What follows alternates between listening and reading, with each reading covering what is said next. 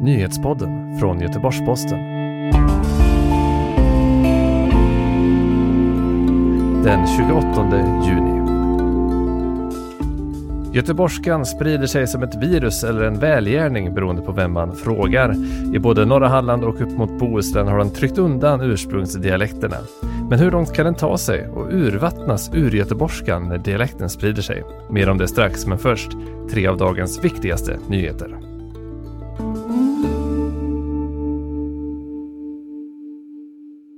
En 46-åring som friats från misstanken om att ha planerat ett terrordåd i Sverige men dömts för terrorfinansiering har fått ett utvisningsbeslut. Mannen, som kommer från Uzbekistan, togs i förvar av säkerhetspolisen omedelbart efter domen.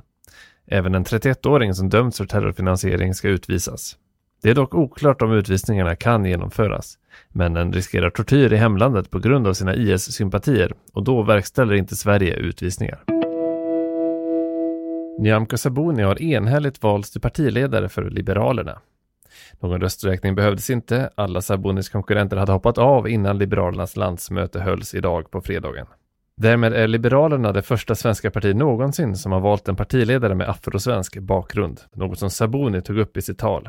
Det är stort, det är historiskt, sade hon i tacktalet. Imorgon lördag går Sverige in i kvartsfinalspelet i fotbolls-VM mot Tyskland. GP-sportens Filip Roder, du är på plats i Frankrike. Vad säger du om Sveriges chanser imorgon? Ja, historien talar sitt tydliga språk när det kommer till mästerskapsmatcher mellan Sverige och Tyskland. Då brukar det sluta med att Tyskland vinner. 24 år har passerat utan en svensk seger i mästerskap mot tyskorna.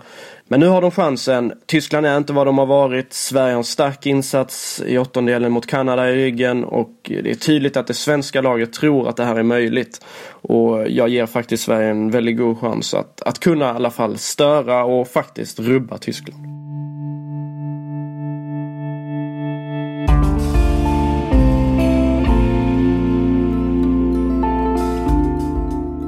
Göteborgskan sprider sig i Västsverige och tränger undan ursprungsdialekter i sin framfart. Vart går göteborgskans gräns och vad händer med ur-göteborgskan när den vinner mark utanför staden? GP har kartlagt den nya göteborgsdialekten och Nyhetspodden försöker doppa tårna i Göteborgs själ. Min mormor är göteborgare och hon tycker mycket om att gå i kyrkan och bjuder mig ofta på körsbär. Herre jävla, där är ju kungen!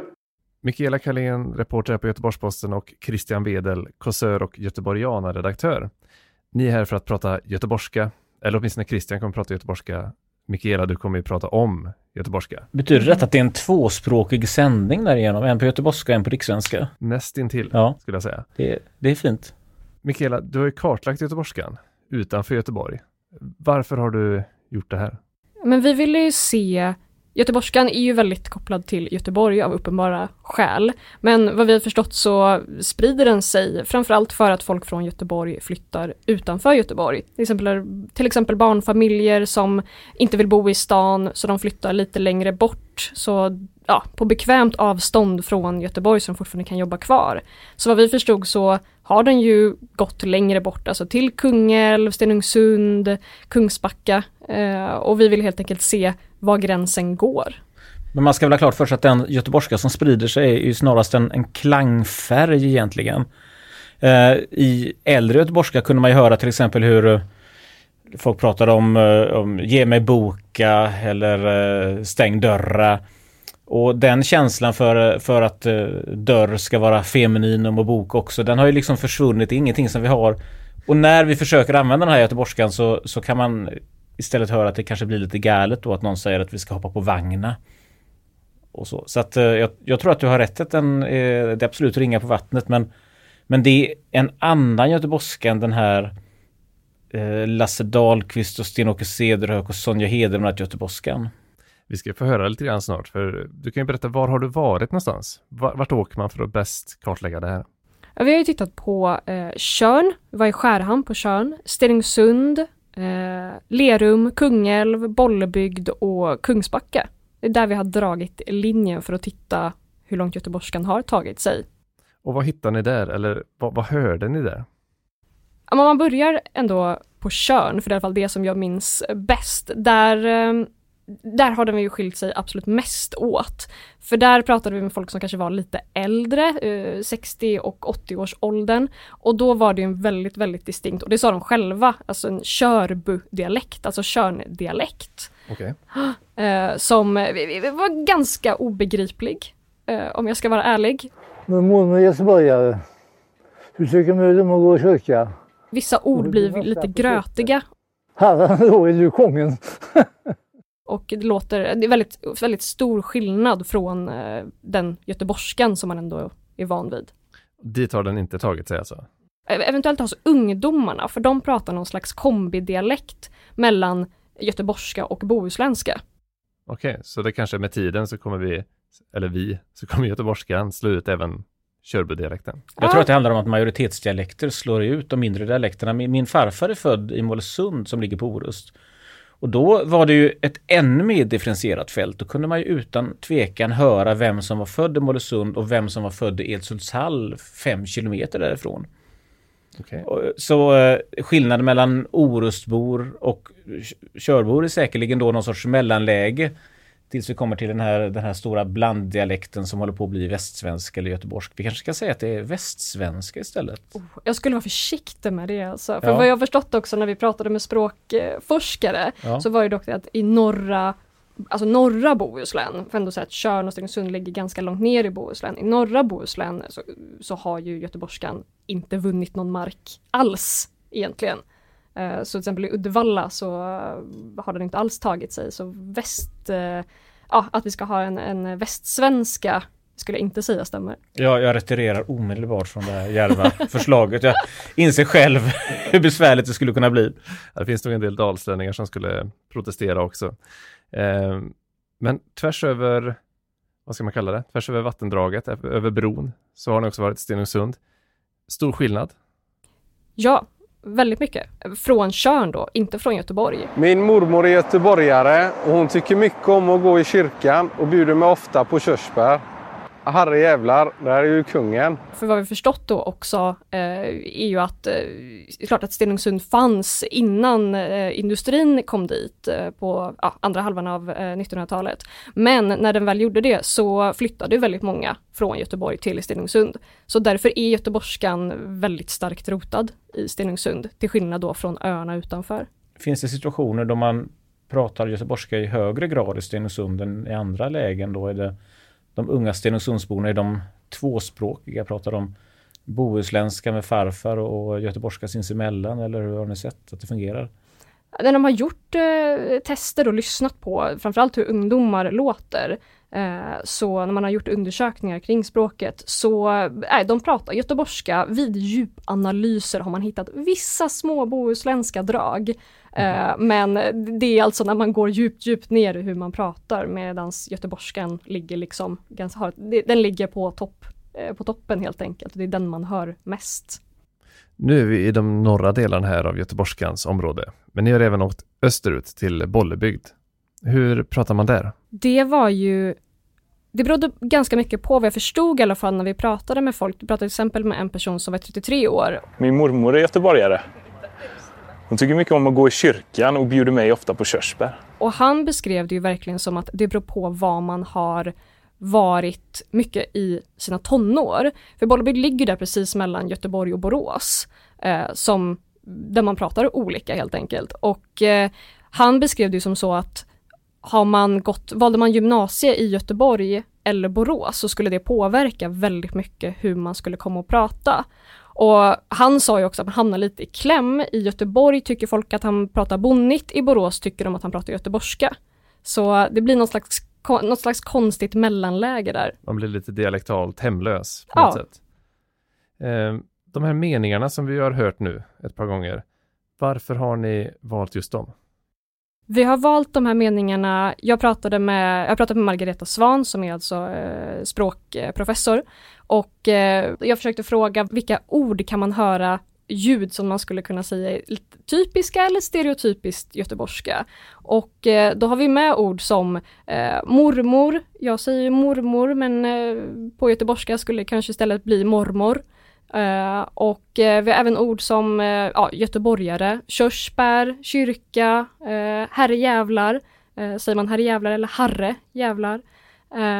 Harre jävlar säger vi väl på göteborgska? Ja, exakt. Det är precis det ni gör.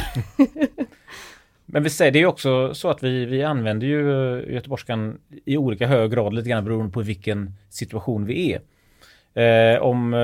Om du skulle få åka upp och få en medalj av kungen så skulle du antagligen tala lite mindre utpräglad göteborgska än om du skulle stå på Gais ståplatsläktare.